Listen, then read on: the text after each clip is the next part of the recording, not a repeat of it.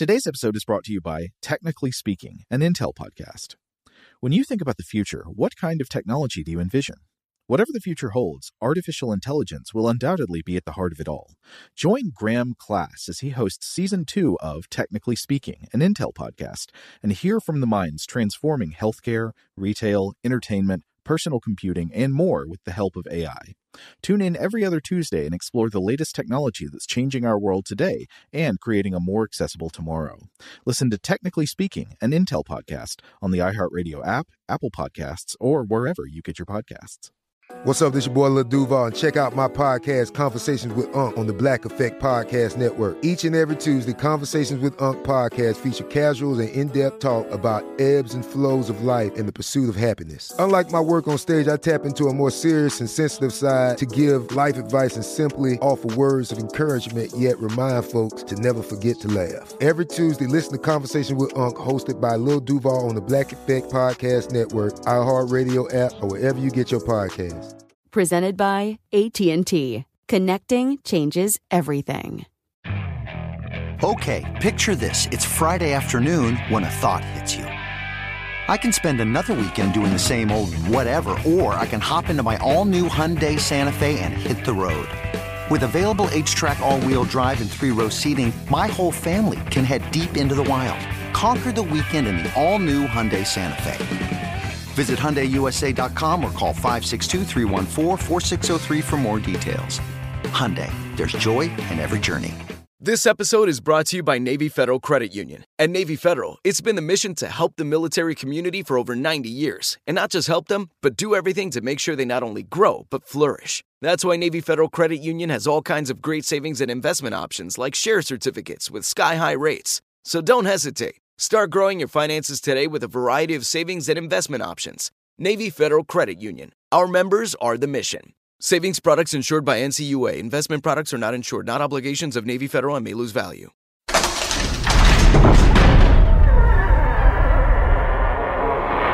Hey, welcome to Stuff to Blow Your Mind. This is Robert Lamb. And I'm Joe McCormick, and today it's a Vault episode. This one originally aired April 23rd, 2020. It was called Astronomical Suffering in the Terran Diaspora. I think this one was about a bunch of weird thought experiments about, like, how many humans there could ultimately be and how miserable it would be okay for them to be in the far reaches of space. Yeah, so it's it's a darker episode, but it's big darkness and not like small, sort of relatable darkness for the most part. We hope you enjoy. You've finally done it. For so long, the solution eluded you. You explored every angle and pursued the answer in the waking world of mathematics and the fragmented landscape of dreams. But here it is, the Serenian Engine, a functional technological means of transporting humanity not only at greater speeds between planets, but to other stars. You fall to your knees before its golden splendor. You swipe through the air at your side and summon a holographic keypad. It's time to tell the corporation what you've achieved. But before you can initiate the command, the air shimmers with a strange energy. A flash of panic burns through you as you fear some unforeseen side effect of the engine's power. Reality parts and a glowing figure slips through the incision. It speaks to you in a voice like a whisper. Professor Daedala. What are you? I am a messenger from a future age, come to warn you. Impossible. Paradoxical. No more so than your engine. It must be destroyed. Then you've come to kill me. I cannot, but you can deactivate this machine, scatter its plans to the four winds, and leave the future untarnished by its power. But why should I do that? I built it to open up the cosmos, to spread humanity beyond Earth, to safeguard us against destruction. And in doing so create hell worlds beyond number, places where the descendants of humanity writhe in poverty, misery, and pain. The mass of their collective suffering dwarfs all of humanity's achievements in my time, reducing the human experience to a median of immoral horror. And I know, for I have walked the mire and ruin of each world. I have looked into their eyes, and I ask you now, in the hope that no one else will retrace your steps, to please turn off the machine.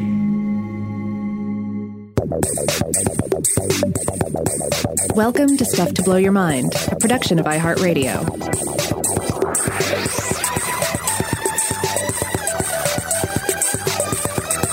Hey, welcome to Stuff to Blow Your Mind. My name is Robert Lamb. And I'm Joe McCormick, and today we wanted to talk about the question of, hey, what if we accidentally turn the Milky Way into a living hell?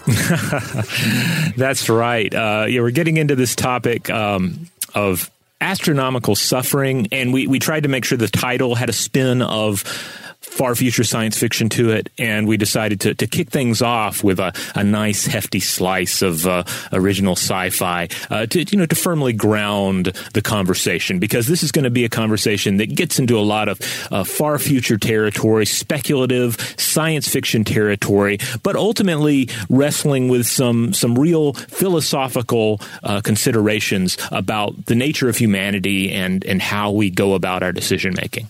Yeah. So one thing that this topic makes me think about, maybe a good place to start, is how much of future thinking among people, people who like to think about the far future, just assumes space colonization as a given, like does not interrogate the idea at all, does not say like, would it be good to colonize other planets, other star systems and stuff. It just assumes, of course that's what you do. Humans, they spread over the surface of the Earth, and now they'll keep spreading on into other little rocks in space. But science fiction was so concerned with the question of whether or not it could, it didn't stop to think of it should. Yes, the Ian Malcolm factor often features into our conversations here. Because, for many, if not most of us, colonization of other worlds has kind of always seemed humanity's destiny. And, part of it is simply the extrapolation of our terrestrial ideals and ambitions and just the sort of flow of world history.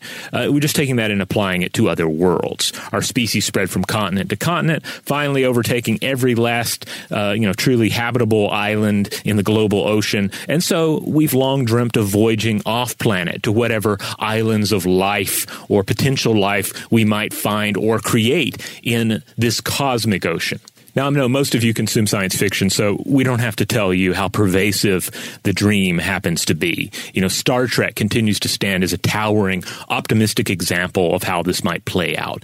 But we also see it in all manner of sci-fi visions, from the near future gritty world of something like The Expanse or Altered Carbon, to far-reaching worlds like Dune, Star Wars, the Culture series, and many, many, many more. I think Dune might be a good example for us to keep in mind throughout this episode, though, because while I don't recall in Dune there being much of a question about the general project of colonizing worlds other than humanity's origin on Earth, Dune at least does present a vision of a planet that is both inhabited and completely crappy, just completely inhospitable in every way. Like, we shouldn't be there, and yet we're there because we have to be. Now, in Dune, that's because of demand for a particular resource that's only generated on this planet. But you could imagine other scenarios where there could be a planet that's just really not hospitable to human life in any way, except we just have to be there, maybe because it is the only rock that we can stand on within reach. Yeah, and there's also that kind of Nietzschean quality to some of the worlds too, like, because there's of course Arrakis, and then there's the home world of the Sardaukar, the elite soldiers of the Empire, which is described as a quote unquote hell world. The idea that it's just so brutal there that it creates these super soldiers, and of course Arrakis creates their own elite fighting force as well. I think Dune is a great one to continually return to. I think the world that the Sardaukar troops come from, it's supposed to be sort of like the planet where the Superman villain Doomsday comes from, right? Where he's like made stronger and stronger by being subjected to every form of punishment and suffering day in, day out. Yes, yeah, exactly. And that idea is covered in, I think, some other works as well. I know Ian M. Banks in the Culture series has a species that shows up that is biologically immortal, and part of that is tied to the fact that it emerges from such a hostile and competitive ecosystem that like natural death was just never part of its physiology. You know, I will say there's another science fiction book that I've talked about on the show before. I think I recommended it one year for summer reading that I really enjoyed, specifically because it asks a question along these lines. It's Kim Stanley Robinson's novel Aurora, which is about a generation starship that has a colonization mission, trying to go to another star system and colonize another habitable planet. But a big theme of that book is the question of just like how special Earth might be, and ways in which we don't realize that leaving Earth is just abandoning everything that we depend upon and everything that makes life good.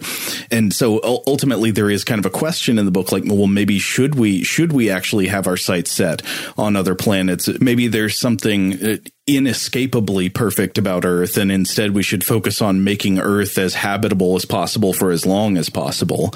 And I remember, I think, reading some reviews of this book that criticized it essentially as being like pessimistic and a downer for in some ways being characterized as anti-space exploration, which I'm not sure the book exactly is, but it at least explores possibilities in that space, which I think is fascinating and very worth considering. Yeah, I think actually, Christian and I recorded an episode years ago called The Case Against Space that went into some cases that could be made against spending time and resources and money on space exploration, just to explore the other side. But I think that one thing we get into here is the kind of like soft futurism that we sometimes engage in, like without really thinking long and hard about the rigors of creating an off-world colony, of, say, colonizing and terraforming Mars. You just kind of tuck it away in the back of your mind as like, oh, well, we have a plan B. And in reality, we don't really have a plan B. There is no Earth 2. We're talking about very inhospitable worlds, extreme environments, places that are even the closest locations we could go to are far, far away. And we've touched on the challenges of Mars on the show before. But it's a danger to just sort of categorize that casually in the back of your head as like a reason to not fully invest in the health of this planet. Yeah, totally. You don't want to be going around thinking like, well, we got a backup plan. Yeah. I mean, long term, we might, but that is in no way a guarantee. Yeah. But I do want to stress that, speaking for myself, I certainly still buy into this future. I think it is an optimistic vision for the future for the most part. But like all things considering the future, we have to have a balance of optimism and realism, and you have to entertain some of the worst case scenarios as well. Oh, totally. I mean, I want to be clear that in talking about this today, we're not trying to make the case that space colonization is bad. We're just saying here are some questions to consider. Exactly. Yeah. Because I think a large part of this whole dream, this vision of expanding to other worlds, it's based in humanity's innate desire to explore and expand. It's our scientific zeal, and this is part of what makes humanity great, though it also leaches into our vanity and pride. And more to the point, it is an eventuality that our space programs continue to work towards. Such dreams, sci-fi visions have animated the best minds among us for decades and decades. And it seems ultimately a question of when, not if, a human being will, for instance, ever stand on the surface of Mars. Well, I think another reason that the idea of space exploration is so popular among like optimistic future thinking people is like it seems like it is the half of adventure that is not antagonistic and violent. I mean, I would say adventure has two main components. One is like exploration and discovery, and the other is kind of this violent conquest thing. And, and we like the sense of adventure, but maybe we want a way to have adventure that doesn't involve subjugation and violent conquest of whatever you find when you get somewhere. And so space exploration seems like a perfect candidate for that kind of spirit of adventure, right? To fulfill that drive without doing something harmful. Maybe there are these dead rocks out in the universe that we could adventure to and we could explore without having to make it into a struggle of conquest and war. Does that make sense? Yeah, absolutely. Yeah. Now, certainly, there's sci-fi visions that drag those elements in. And as we'll discuss, there are some, it's not that space colonization is a risk-free venture. It's not like there are not things that we could potentially break while out there. But yeah, it does seem an optimist. The idea of exploring Mars, for the most part, seems far less full of conflict and horror than, say, Europeans' history of exploring the New World.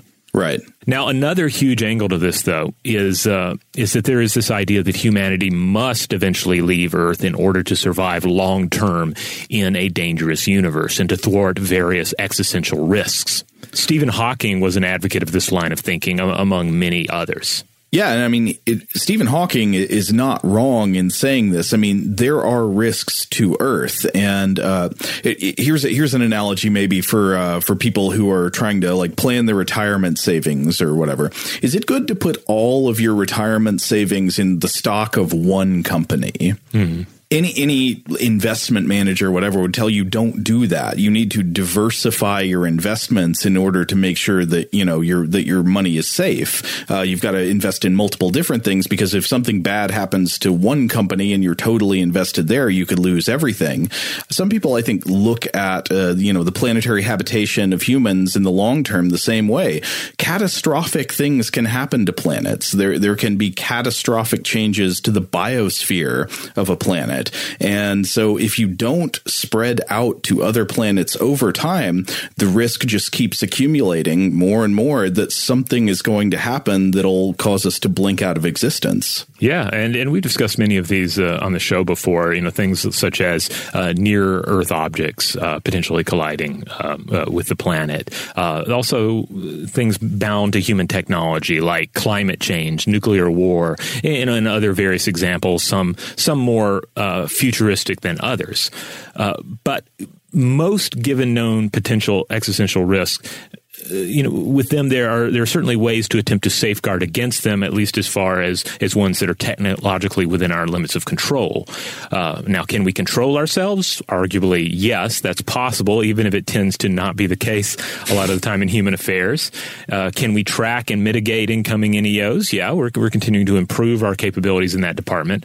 But as we get into long-term concerns about, say, the life of the sun, we'd really need to be higher on the Kardashev scale to do anything about it. And then there's also the issue of outside context problems, which are problems that by definition a civilization cannot anticipate. As Ian M. Banks explained in his book Accession, which is where the term was coined, most civilizations encounter just one outside context problem, and that is what does them in. Now, you might be thinking, well, wait a minute, what's an example of an outside context problem? I guess the definition of it would be that it's something that we're not really envisioning right now. But maybe the easiest example would be an encounter with a totally incomprehensible alien species or something.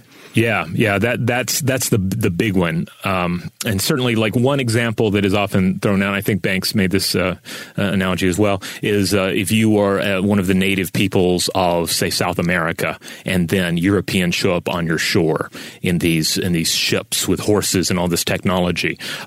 It is not something they anticipated, and there were other aspects of that problem that they just could not anticipate, say the disease factor, and they ultimately, it's not that they were completely wiped out, but obviously that whole situation was an apocalypse for the peoples of the New World.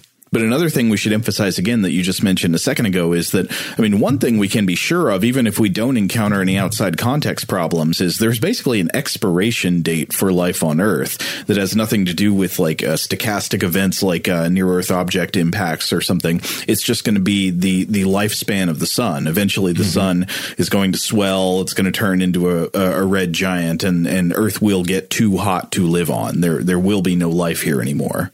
Yeah, and a lot of times this can seem like ridiculous to worry about, right? Like come on, humanity, let's get through July and not worry about the long term survival of the human race and what happens when the sun burns out of energy. I mean, we think the habitable Earth is already probably more than halfway through its lifespan. You know, Earth is about 4.5 billion years old. Probably within, it's hard to put an exact number on it, but I think something like 4 billion years from now, we can be pretty sure that Earth is just going to be done. Like that there will be no more life here at that point. It will just be too hot. Now, 4 billion years is a long time, right? You know, that was enough time for single cells to evolve into humans who are capable of appreciating the RoboCop movies, you know. So like, it is a long time. It's not like something you need to worry about tomorrow. But at the same time, if you are trying to imagine the far future, something would have to happen if we wanted to go on beyond that point. Yeah, and I think that's reasonable, though also, of course, it is. We are talking about the far future. So in this episode, we thought we'd explore some of the moral arguments that are ultimately against the colonization of other worlds. The concern, again, to quote Ian Malcolm, is not can we do it, but should we do it? What would the moral cost be to a true Terran diaspora? If we were to expand beyond the Earth, what would it cost us, and would it be worth it? What are some of the philosophical concerns here? Well, maybe we should take a quick break, and then when we come back, we can talk about them. Shout out to Astepro for sponsoring this episode and providing us with free samples. Rob, as the local host with allergies here, they sent you some of their nasal spray to treat your allergies. What was your experience like? Yeah, that's right. I always wrestle with the pollen a bit when it rolls in during the spring, so they sent me the little nasal spray. I tried out the product, and yeah, it sure did help me get on top of my symptoms for the day.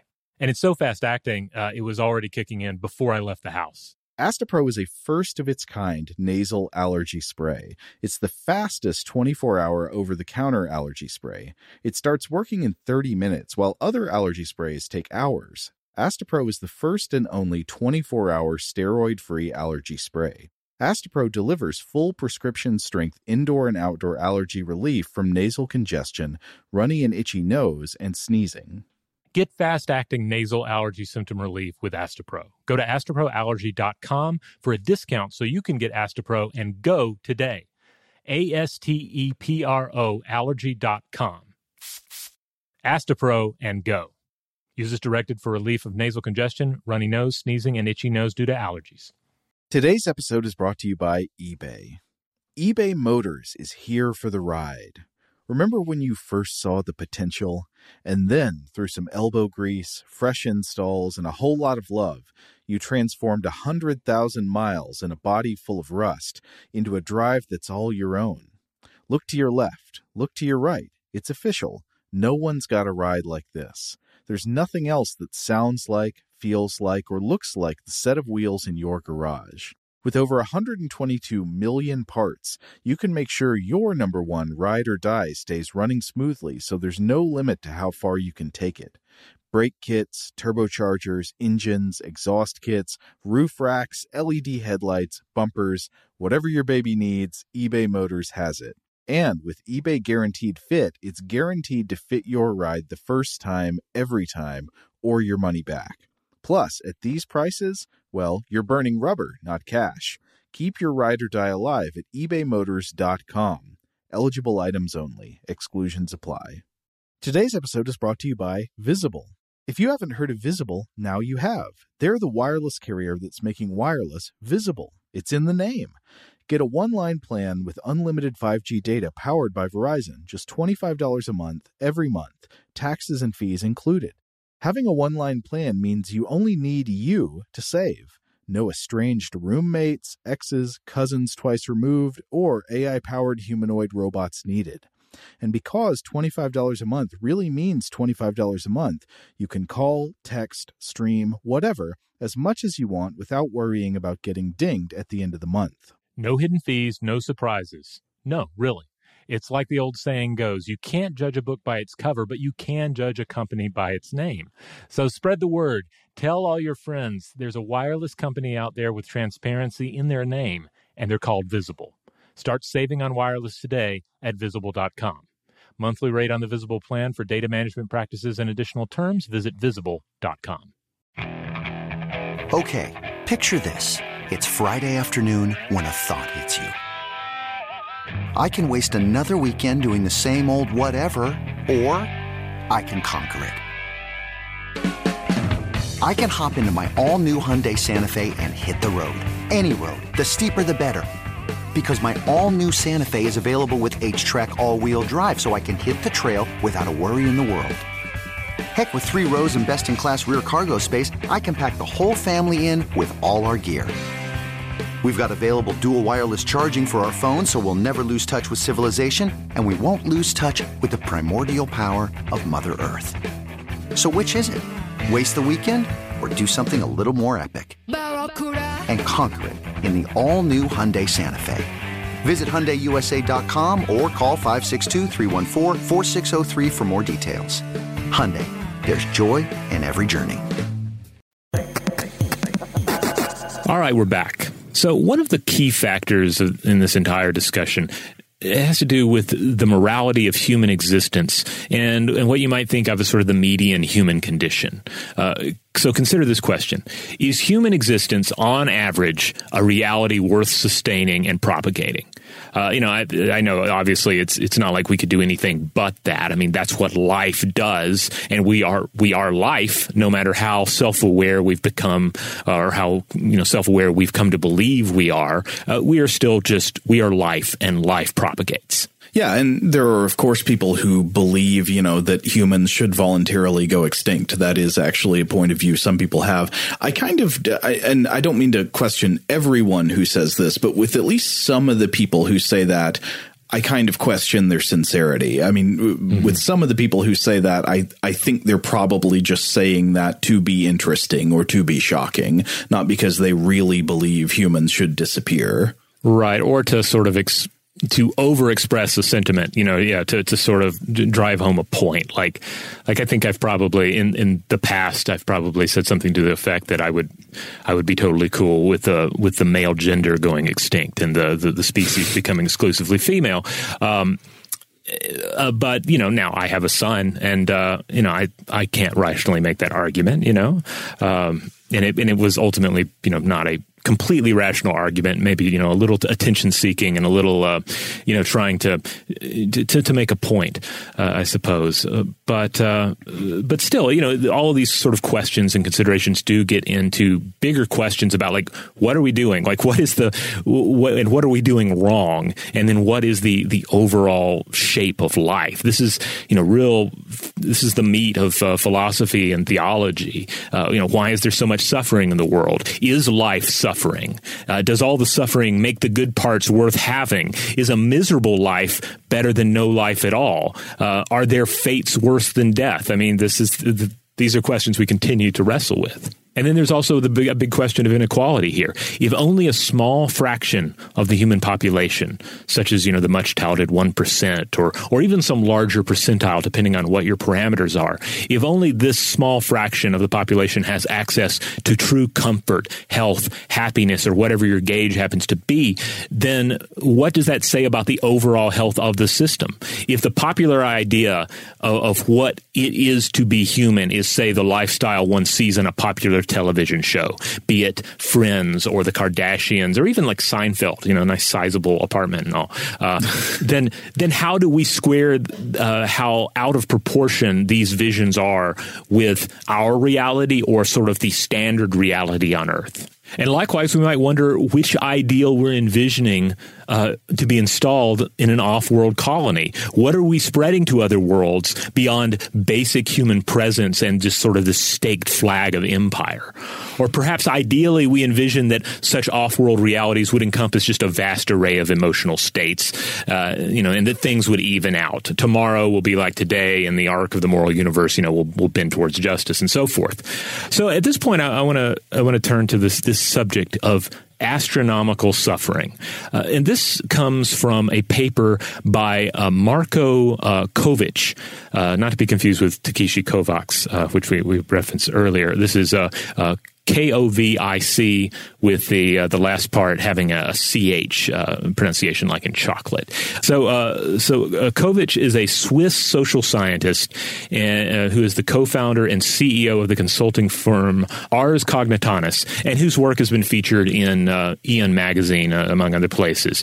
He also has written extensively in German, in the German language, and hosts a German language podcast titled Den Katalier, which you can look up. It is DENKATELIER.XYZ.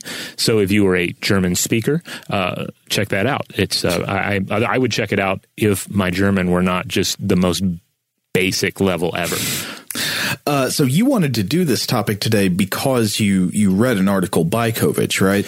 Yeah, it published in it's an open science framework publication titled Risks of Space Colonization. Okay. You can access the full paper online, and I urge everyone to do so because it's a thought-provoking read, and it really puts the whole enterprise of off-world colonies under philosophical scrutiny. Not to say that he doesn't touch on ideas that I think are already out there in the zeitgeist and in the science fiction whole consideration of the future, but it's really a great write-up. We're not going to go through everything Kovic discusses here because he certainly discusses the risks and rewards of space colonization, including the notion that the acceleration of space colonization capability would just increase the existential risks coming at us, like all the technological ways that we could potentially destroy ourselves or make life worse on the planet, that being able to move at great speeds, to have orbital supremacy, that these things would just create more ways for us to hurt ourselves. I mean, I feel like we're doing a bad enough job already at avoiding species-level risks. Yeah, but when you consider potential technologies like, rods from God, the idea that, you wouldn't even need explosives if you had orbital supremacy, if you had enough just mass up there in orbit that you could drop down, things like that. It's the ultimate high ground. Yeah, exactly. And he also discusses contact with microbial extraterrestrial life, which we've discussed on the show before, secession and independence, reactionary colonies, intercolonial conflict, which is another topic we've definitely produced episodes on, and much, much more. But I wanted to focus in on some of the other ideas he outlines here, such as the risk of moral catastrophes, quote, massively undesirable outcomes of engaging in space colonization, but without any intent for or complacency towards doing harm. And the first of these that he brings up is the astronomical populations ethics conundrum. And to better understand that, we have to first consider what is known as the repugnant conclusion. Yeah, so if we got any moral philosophy nerds out there, you will recognize this immediately. The idea of the repugnant conclusion is it's a very popular question in the domain of population ethics, this sub-branch of ethics about how to know what's the right thing to do when considering the creation and maintenance of populations of people. So the repugnant conclusion is also known as the mere addition problem, and it was famously articulated by the British philosopher Derek Parfit in his 1984 book Reasons and Persons. As often understood today, the repugnant conclusion takes the form of a paradox about our intuitions on population ethics.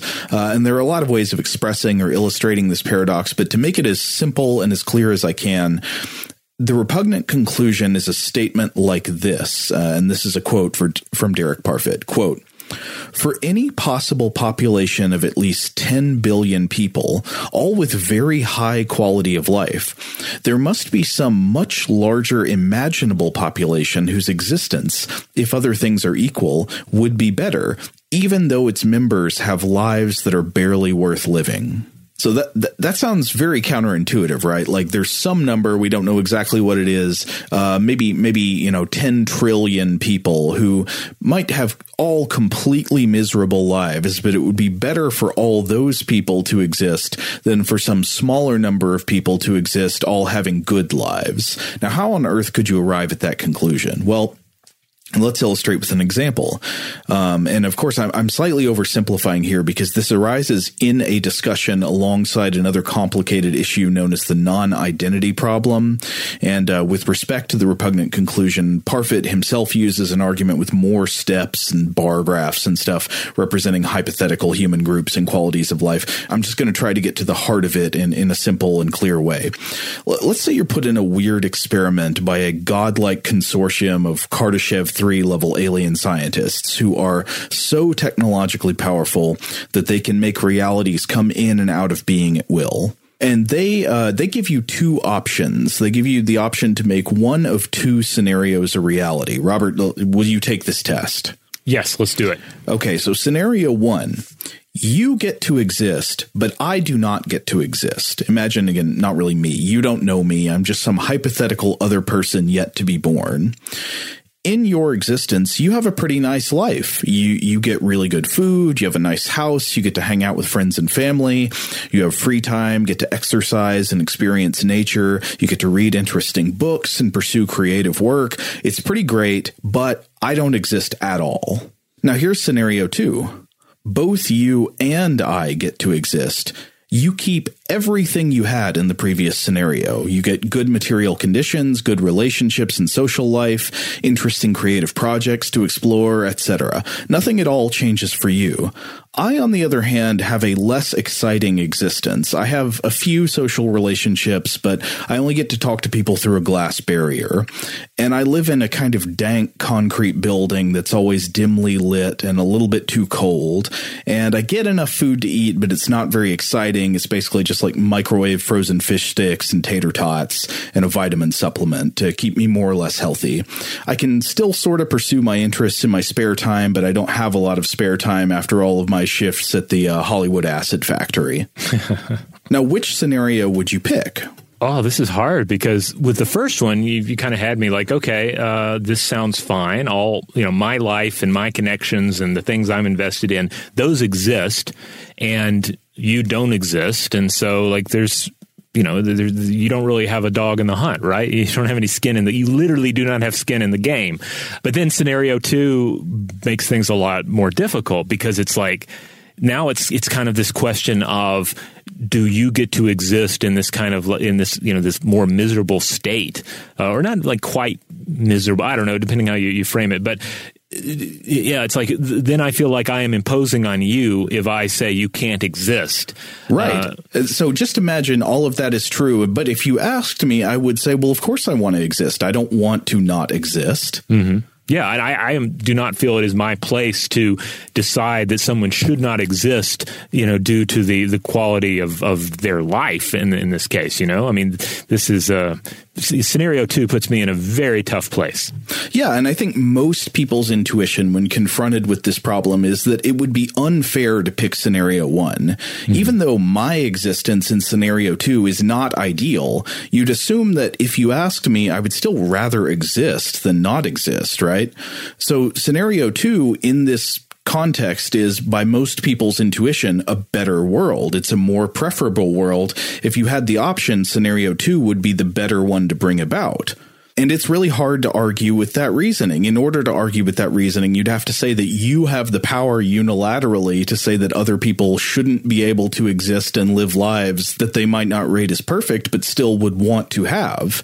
But this opens up a very dangerous logic, because it means it's possible to increase the desirability of a world just by adding to the number of sentient minds that want to keep existing in it. Again, this is why it's known as the mere addition problem, that you can create scenarios where it's better to have a world with more minds in it, as long as those minds would say that they want to exist, even if the average quality of human life is drastically reduced.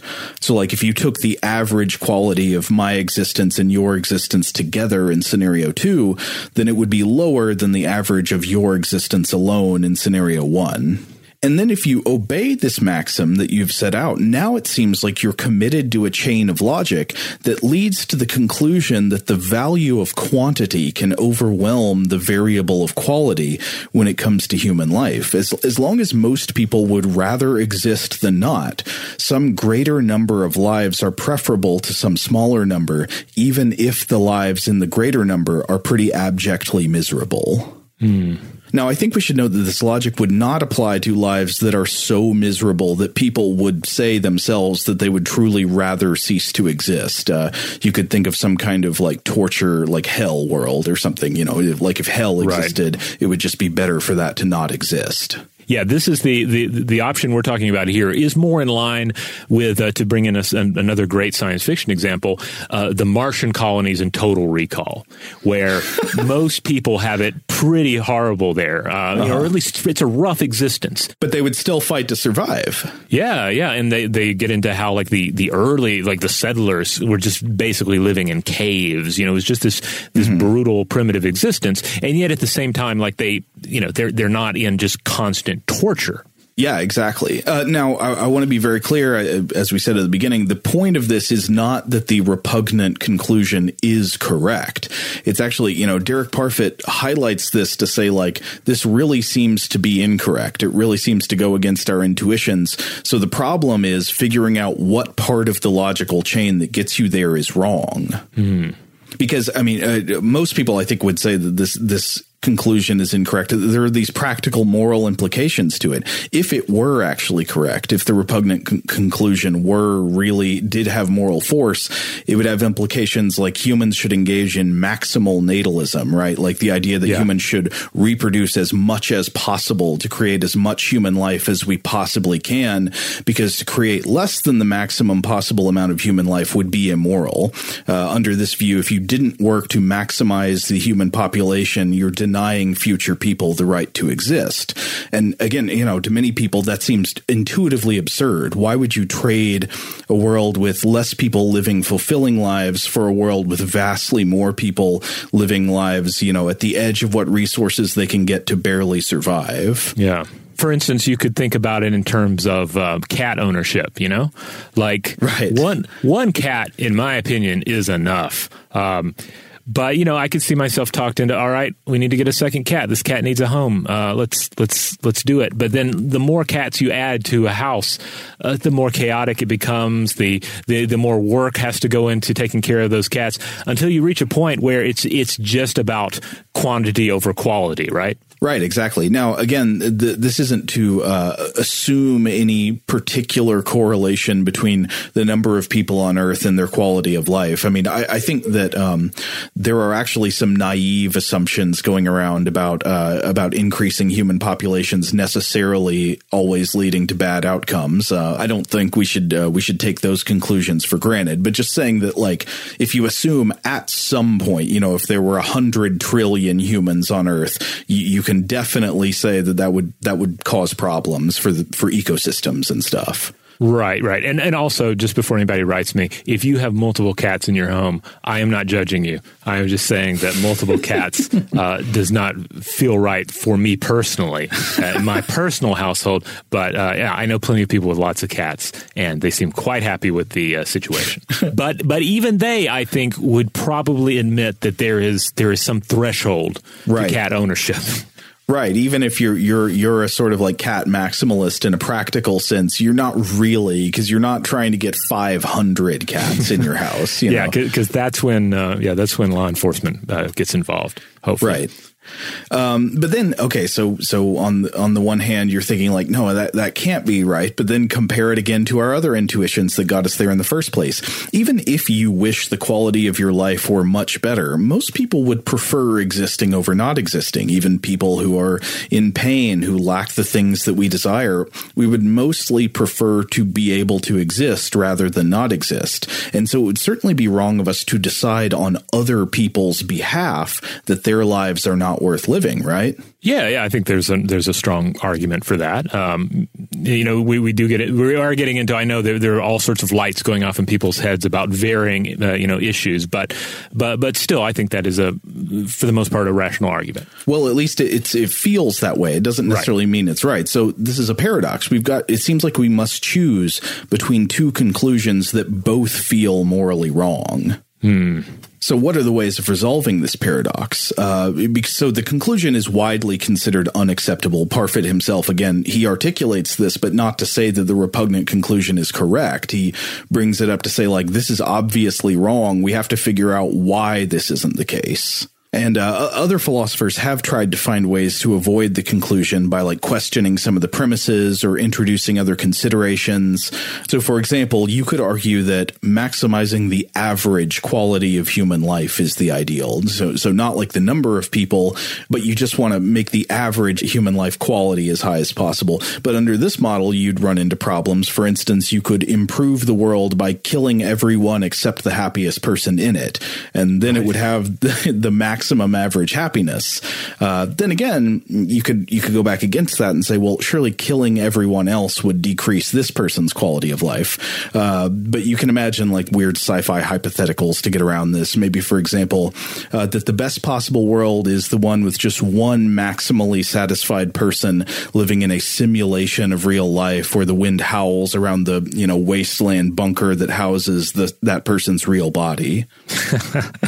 Yeah, that reminds me of there was a Zoom meeting that I attended this morning. There was like a dad's meeting that was aligned with the school where my son goes, and we were all asked to rate our current level of happiness from a 1 to a 10. Like 1 being like just absolute misery, I guess, and 10 being like awesome.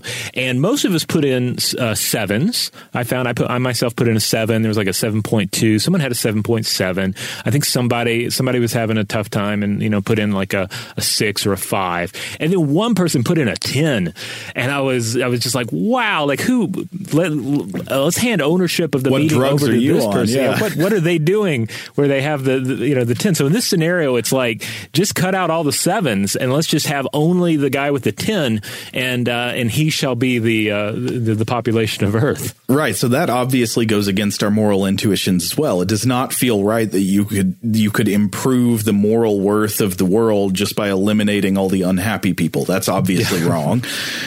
So yeah, you're still stuck with this problem. As there are a bunch of ways the different philosophers have tried to deal with it. Some have introduced like sort of ad hoc ways of calculating life value that somewhat favor average quality of life, but don't totally put that above number of people. I mean, it's just like, this is clearly a difficult problem to resolve. Some things that we believe in are in tension with each other. Mm-hmm. But however you try to deal with the problem, it is not hard at all to imagine how this thought experiment has an impact on the idea of space exploration and space colonization. Because think about it again. Okay, imagine you're charting out two futures for humanity. And one is a future where we stay here on Earth. And people, there are varying qualities of life, but let's say, in a better future scenario, maybe we implement some kind of social structure that gets basically everybody on Earth's quality of life up to a certain level, where people have the resources they need, they can pursue creative work, they can hang out in a unpolluted natural environment, experience nature, have good social relationships. Take a best case scenario there. Still, the number of people who could live on Earth in that scenario is going to be somewhat limited. Mm. Meanwhile, you could have a lot more potential for human life and human flourishing, and especially if you're playing the odds game against, like, what if, we get a space impact or something really bad happens to planet Earth itself. You could have a lot more potential for human life if you were to spread out to other objects throughout the solar system or throughout, other star systems in the Milky Way. But if you take a pessimistic view of what those would be like, you can easily imagine how those existences might be pretty crappy. Like you're trying to live on Mars, but the exploration of Mars is in one sense exciting, but also Mars is a horrible place. Mm-hmm. It's just horrible. Like would you really want to live there in, say, an underground bunker that had to shield you from radiation, and you're eating these kind of bland foods, and there's only a couple of other people who you can interact with face to face, and you can't go outside, you can't see a tree, and so forth. Yeah, and if you're also looking at a situation where it's not even like I'm going to make this world, this Martian world, better for my children. If it's more like, well, in 1,000 years things will be much better. It becomes kind of difficult to imagine. Getting in the mindset of that particular individual. Right. And so I feel like this kind of question, the idea of space colonization, in a way is one particular scenario for making the paradox of the repugnant conclusion kind of concrete. Like imagining these different options, both of them feel kind of wrong in a way.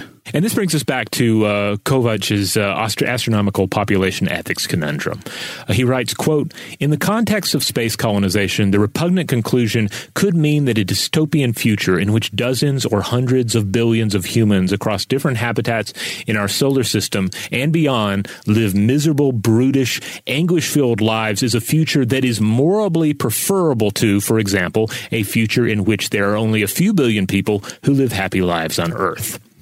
Now, Kovach points out that, yes, this is an extreme possibility, but that it's not unreasonable to presume that life on the off-world colonies would indeed be hard. We've just been discussing how brutal Mars is. I mean, heck, I think it's Neil deGrasse Tyson, for instance, has brought up, look at Antarctica. Antarctica is infinitely more hospitable than Mars, and outside of, a few thousand people during the summer and barely 1,000 people during the winter, we don't have human life on Earth's fifth largest continent.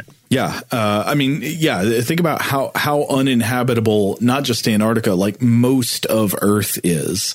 This is funny. Earth is the place we can live, but we can't even live on most of it. Yeah. Most of the surface of the Earth is uninhabitable. It's either ocean, it's open ocean, or it is, desert or uninhabitable tundra, ice sheets.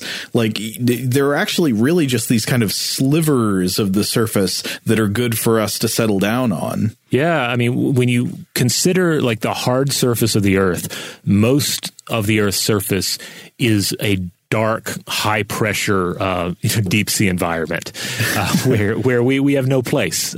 So yeah, we're clinging to the to the parts of the world that we can live, and via our technology, we're able to live in a lot of places that we wouldn't be able to otherwise. But still, yeah, again, it comes kind of back to the Kardashev scale, like in terms of technology and just sort of maximizing our planet, like we're not even on rung one yet. So, in trying to imagine people living on an off-world colony, people born into life on another world would not exist at all if not for the establishment of that colony. So on one hand of the paradox, colonizing other worlds is an inherently moral act because if you don't do it, they won't exist. But what if there are not places where happiness and peace are going to be easily found? What if these are harsh frontier colonies, even hell worlds to varying degrees, that expand the fact of human habitation but do so via the reality of human suffering? So Kovach connects this to that other standard problem of population ethics that we already mentioned, the non-identity problem, which, just to reiterate that, the Stanford Encyclopedia of Philosophy states that it, quote, raises questions regarding the obligations we think we have in respect of people who, by our own acts, are caused both to exist and to have existences that are, though worth having, unavoidably flawed. Existences, that are flawed if those people are ever to have them at all. Yeah. So on the non-identity problem, again, this is part of the same context in which Derek Parfit's discussion of the repugnant conclusion was described. It's another paradox. It takes the same form, showing that where it seems like you have a couple of options and they both seem morally wrong due to our intuitions. So he shows that there are three premises that are intuitively true, but they're in conflict with each other. So first of all, there's the premise of what's known as the person-affecting view. And this is the belief that an act can only be wrong if it harms someone in some way.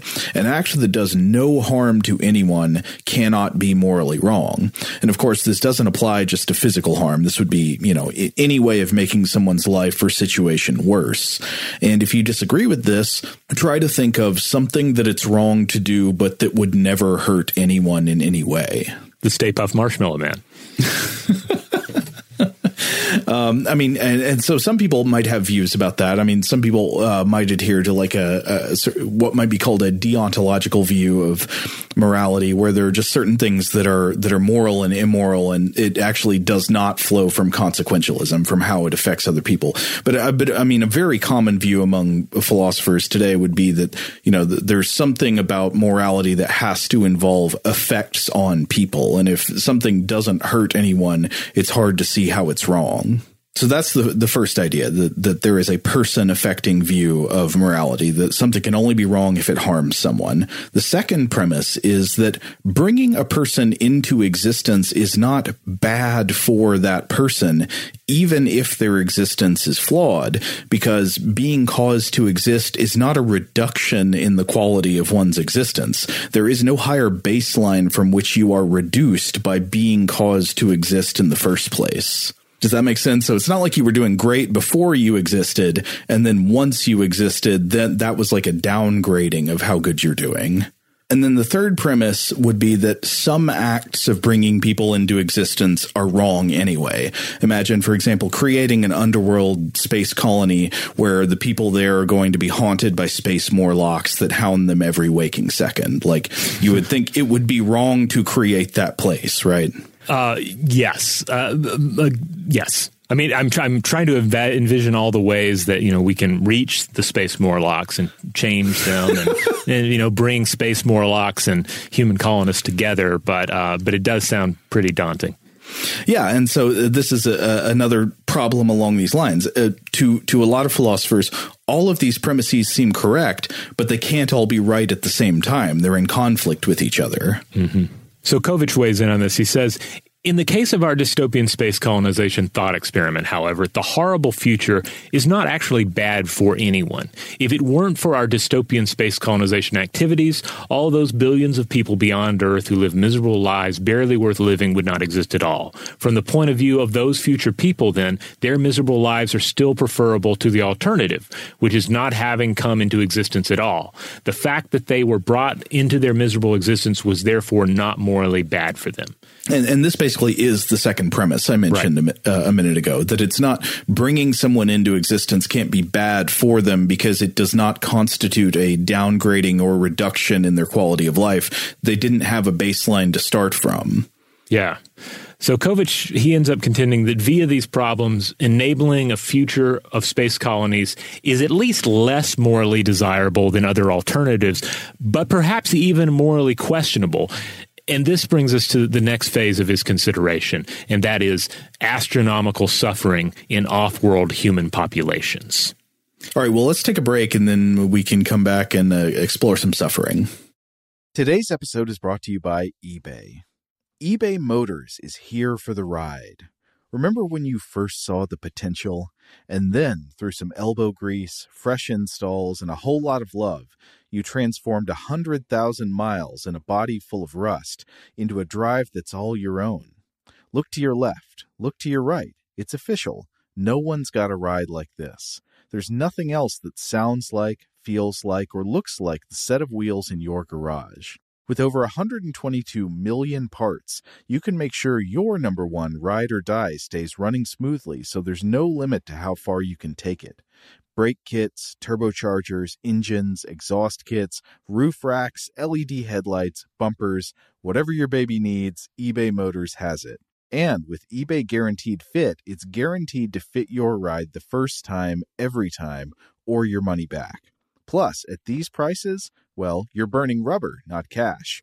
Keep your ride or die alive at ebaymotors.com. Eligible items only. Exclusions apply. Today's episode is brought to you by Visible. If you haven't heard of Visible, now you have. They're the wireless carrier that's making wireless visible. It's in the name. Get a one-line plan with unlimited 5G data powered by Verizon, just $25 a month, every month, taxes and fees included. Having a one-line plan means you only need you to save. No estranged roommates, exes, cousins twice removed, or AI-powered humanoid robots needed. And because $25 a month really means $25 a month, you can call, text, stream, whatever, as much as you want without worrying about getting dinged at the end of the month. No hidden fees, no surprises. No, really.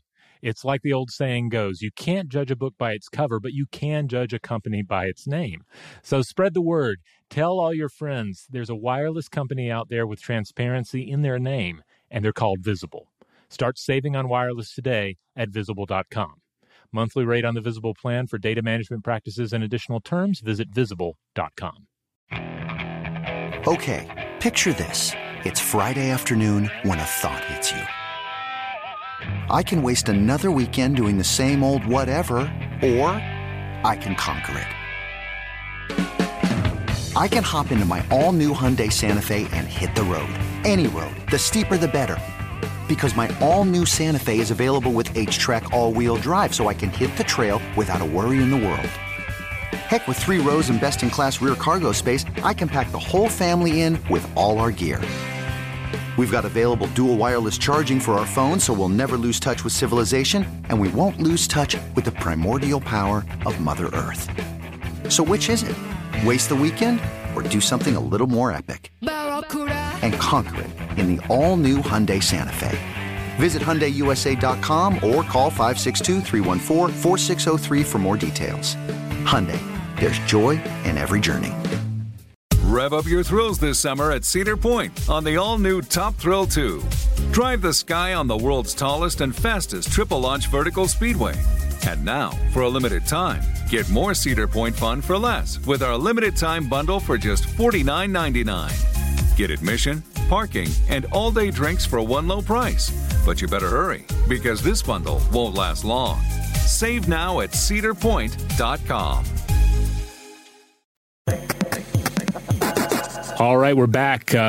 Astronomical suffering, deep hurting. If you were a Cenobite, then you may have skipped forward to this portion of the podcast because you just want some good suffering. So Kovich contends the pain of the Mars colony will be legendary even in hell. Yeah, this is where they should have gone. In imagine if we could do a redo of Hellraiser 3.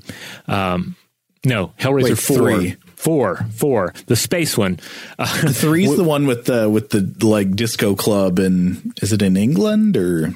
I think it's in the U.S. Okay, yeah, I can't remember. It's the one with the camera head Cenobite and the CD Cenobite. Yes, yeah. The fourth one is in space and is largely incomprehensible. But imagine if it had decided to explore astronomical suffering instead. So Kovich contends that increasing maximum total well-being is questionable if the amount of suffering in the universe also increases. But he goes on to argue that the astronomical non-identity problem is the question of suffering. Quote, merely maximizing total well-being is questionable if at the same time the amount of suffering is increased to such a degree that average well-being decreases. The problem, the increase in suffering through space colonization, can be understood as a risk sui generis or unique one, and that is astronomical suffering. So part of the certainty here entails suboptimal conditions for future humans in other worlds where any of the sci-fi scenarios we've already discussed could potentially come to life. Like anything you've ever seen in a science fiction film where off-worlders have it hard, living in caves, depending on ailing or even failing technology, having to live with astonishingly high levels of radiation sickness, having your health impacted by microbiota on this other world, or some sort of disrupted microbiota that you've brought with you. Things are out of sync. Worlds where humans have to endure harsh conditions due to heat, cold, or both in the case of like a tidally locked world, high pressure, low gravity, high gravity, caustic atmosphere, resource scarcity, dangerous native biology, electromagnetic field anomalies, and heightened NEO activity, just to name a few. And he also mentions the idea of invasive biology brought by the colonists themselves, as well as a few technical possibilities. One, the future simulations of sentient beings, which is something we've discussed on the show before. The idea that you're dealing with a heightened level of technology to even establish these worlds. So does that also bring about all the problems of, say, creating sentient life inside a simulation and then putting it in a hell box and then copy and pasting that hell box, say, 1 million times? Like that's a horrible idea. I think we got into that a bit in the Basilisk episode. Sure. And then he also brings up misaligned artificial intelligence. So we also have to deal with the possibility of AI coming online and part of the scenario and being part of the overall unhappiness, part of the overall suffering of the universe. Still, the author contends that the scenarios that could lead to astronomical suffering are vague and the conclusions we might draw not altogether clear. On one hand, it's possible that space colonization could result in astronomical human suffering, and then if this were the case, it would obviously be a disvalue. On the other hand, it's possible that space colonization could result in an increase in human well-being, but a huge decrease in non-human well-being in terms of the well-being of other organisms. Because potentially non-human organisms, sentient and or non-sentient, digital entities that are denied human status. It could also affect, general AIs in this universe that we're imagining. On the other hand, he also adds that such colonization could be a force of good regarding AIs. I thought this was interesting. Quote, "It is also possible that space colonization could result in the reduction of astronomical suffering if humankind were able to, for example, detect and correct misaligned extraterrestrial artificial intelligence that could reduce or prevent enormous amounts of suffering. Of course, the existence of extraterrestrial artificial intelligence is itself also a highly uncertain proposition." So I guess the idea here is, like, if we were to venture out and we discover an alien AI that, for instance, has created digital hell worlds full of digital sentient beings that are being suffered, we could correct that AI. We could wage a holy war against that digital hell, which is exactly this is actually a major plot point in an Ian M. Banks novel that's really explored wonderfully. I've discussed it on the show before, but yeah, this would be one specific and granted, far-fetched scenario in which we could potentially improve the state of suffering in the universe. If we win. Yeah, if we win, that's right. Because I don't know, the idea of encountering extraterrestrials, much less extraterrestrial AIs, there's a lot of factors to consider there.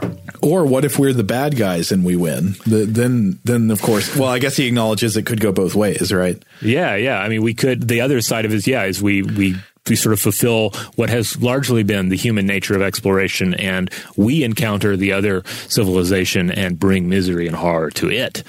So he contends that there are so many unknowns that to avoid such colonization would ultimately be it would be Pascal's wager all over again, right? The idea that Pascal's wager, essentially, we've discussed it in more depth in the show before, but essentially boiling down to, well, should I believe in God or not believe in God? To be on the safe side, I'll just go ahead and believe in him just in case. Now, Pascal's wager, I think people who have boned up on their philosophy might notice that there are a lot of hidden assumptions in Pascal's wager that make it maybe not as forceful as it would have seemed to Pascal's audience at the time. Yes, yeah. So, he ultimately says that we get into similar territory here, but that nevertheless, given the dimension of risk, he says the problem of astronomical suffering is certainly something that we should pay attention to. We should think about, that in leaving the planet, or just in considering the future of humanity, that is one possibility. That is like one road to stagnation that we have to at least consider. A few other ideas that he raises here. First of all, he says, he drives home again, space colonization is not a risk-free venture and shouldn't be approached as such. So, even though it is often this kind of optimistic vision in the back of our heads, then maybe we should try and counterbalance that with a little bit of astronomical suffering. He also admits that it might actually be too late in some respects, as this dream is just so seductive to already be the implicit goal of public as well as private space-related ventures and ambitions. And also he drives home, and this is actually, I think, something he gets into in that Ian magazine piece he wrote, that a meaningful governance framework will be important. Oh, yeah. Well, I mean, in that article, he gets into the fact that, like, we just really do not have a political framework establishing authority in outer space. And we see that in even our current headlines stuff comes up where we're like, whoa, wow, there's just really no rules yet. And on one hand, like, I can see how this might feel nice, like, oh, wow, the government's reach stops at the planet, and outer space can just be this place of peaceful exploration without any, like laws and militaries and all that. That would be great. But as space becomes more populated with, people seeking out their own ends and their own goals there, without a legal framework for people to understand, what is allowed, what they can do, and predict what other people will be allowed to do to them, it starts to become, less of a final frontier and more of a Wild West. Absolutely. This is how Kovich rounds it all out. Quote, the overview of risks and the outline of a potential approach to crafting governance presented in this article are preliminary at best. Both issues, the identification of colonization-related risks and the work on colonization-related governance, require more scholarly attention before we can begin addressing them in practice. That attention, theoretical though it may seem, is warranted. Space colonization is humankind's best bet for long-term survival. And today, before large-scale space colonization efforts are underway, we still have the capacity to develop the philosophical and practical guardrails that make the worst outcomes of space colonization less likely. And I would agree with that. Yeah, I think that totally makes sense, that like space colonization is something that requires a bit of pessimistic forethought. Like, people should entertain ideas of what could go wrong and explore them and plan out contingencies. Especially, like people who aren't doing space exploration themselves, because you might think that there are some cognitive and group cognitive biases probably at work in organizations that are personally involved in space exploration and the exploitation of resources in space.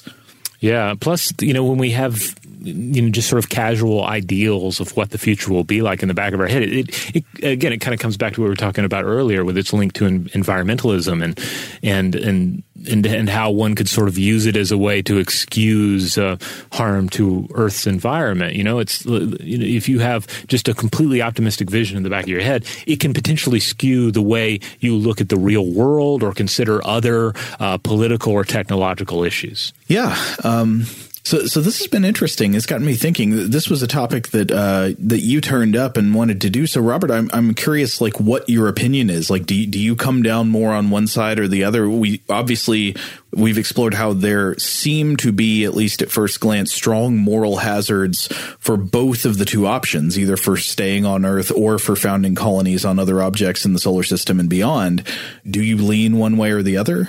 Yeah, I think reading about this has made me lean more towards just the idea that we should be cautious and we should think about the problems, because I guess through the consumption of science fiction and also futurist thought on the subject, I'd always just kind of fallen into the category of thinking, well, it's going to be rough in many of these cases. We are talking about harsh environments, but it will be worth it. Like, this is just what humans do.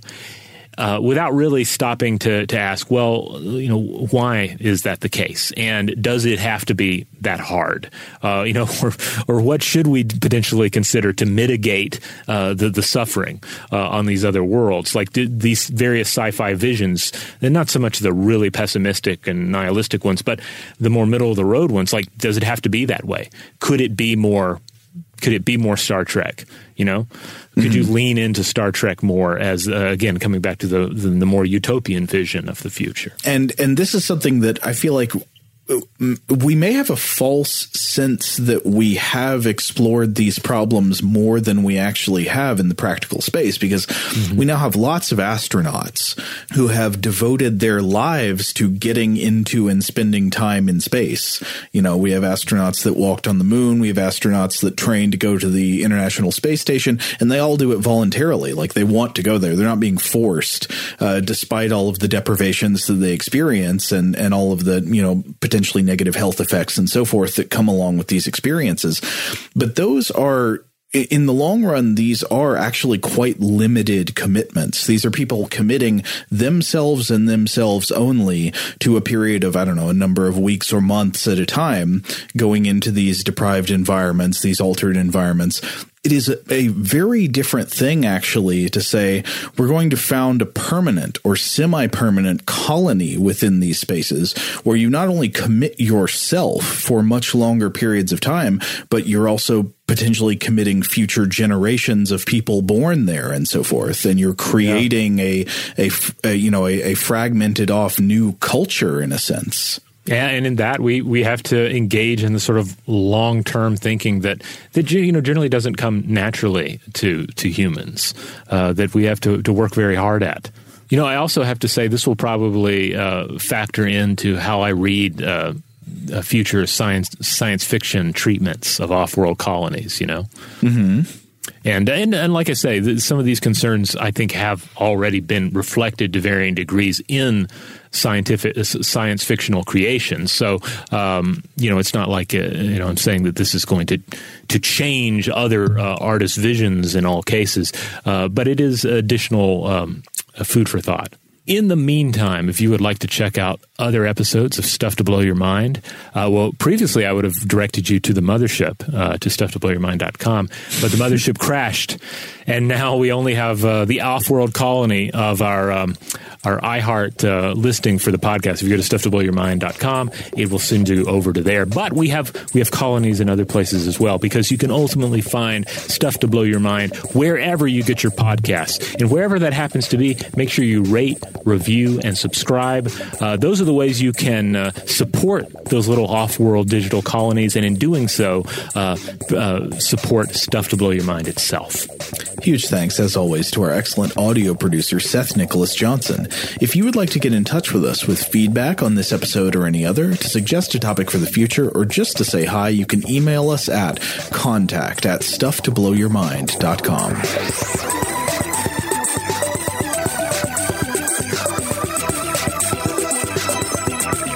Stuff to Blow Your Mind is a production of iHeartRadio. For more podcasts from iHeartRadio, visit the iHeartRadio app, Apple Podcasts, or wherever you listen to your favorite shows.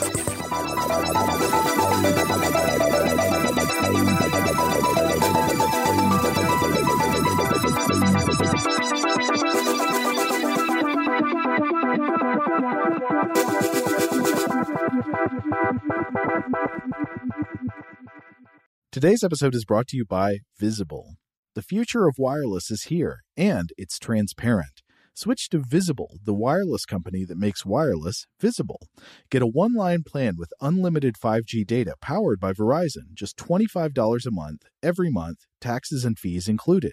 No hidden fees, no surprises, no, really. What are you waiting for? Get with the times and switch to Visible at Visible.com. Monthly rate on the Visible plan. For data management practices and additional terms, visit Visible.com. Rev up your thrills this summer at Cedar Point on the all-new Top Thrill 2. Drive the sky on the world's tallest and fastest triple-launch vertical speedway.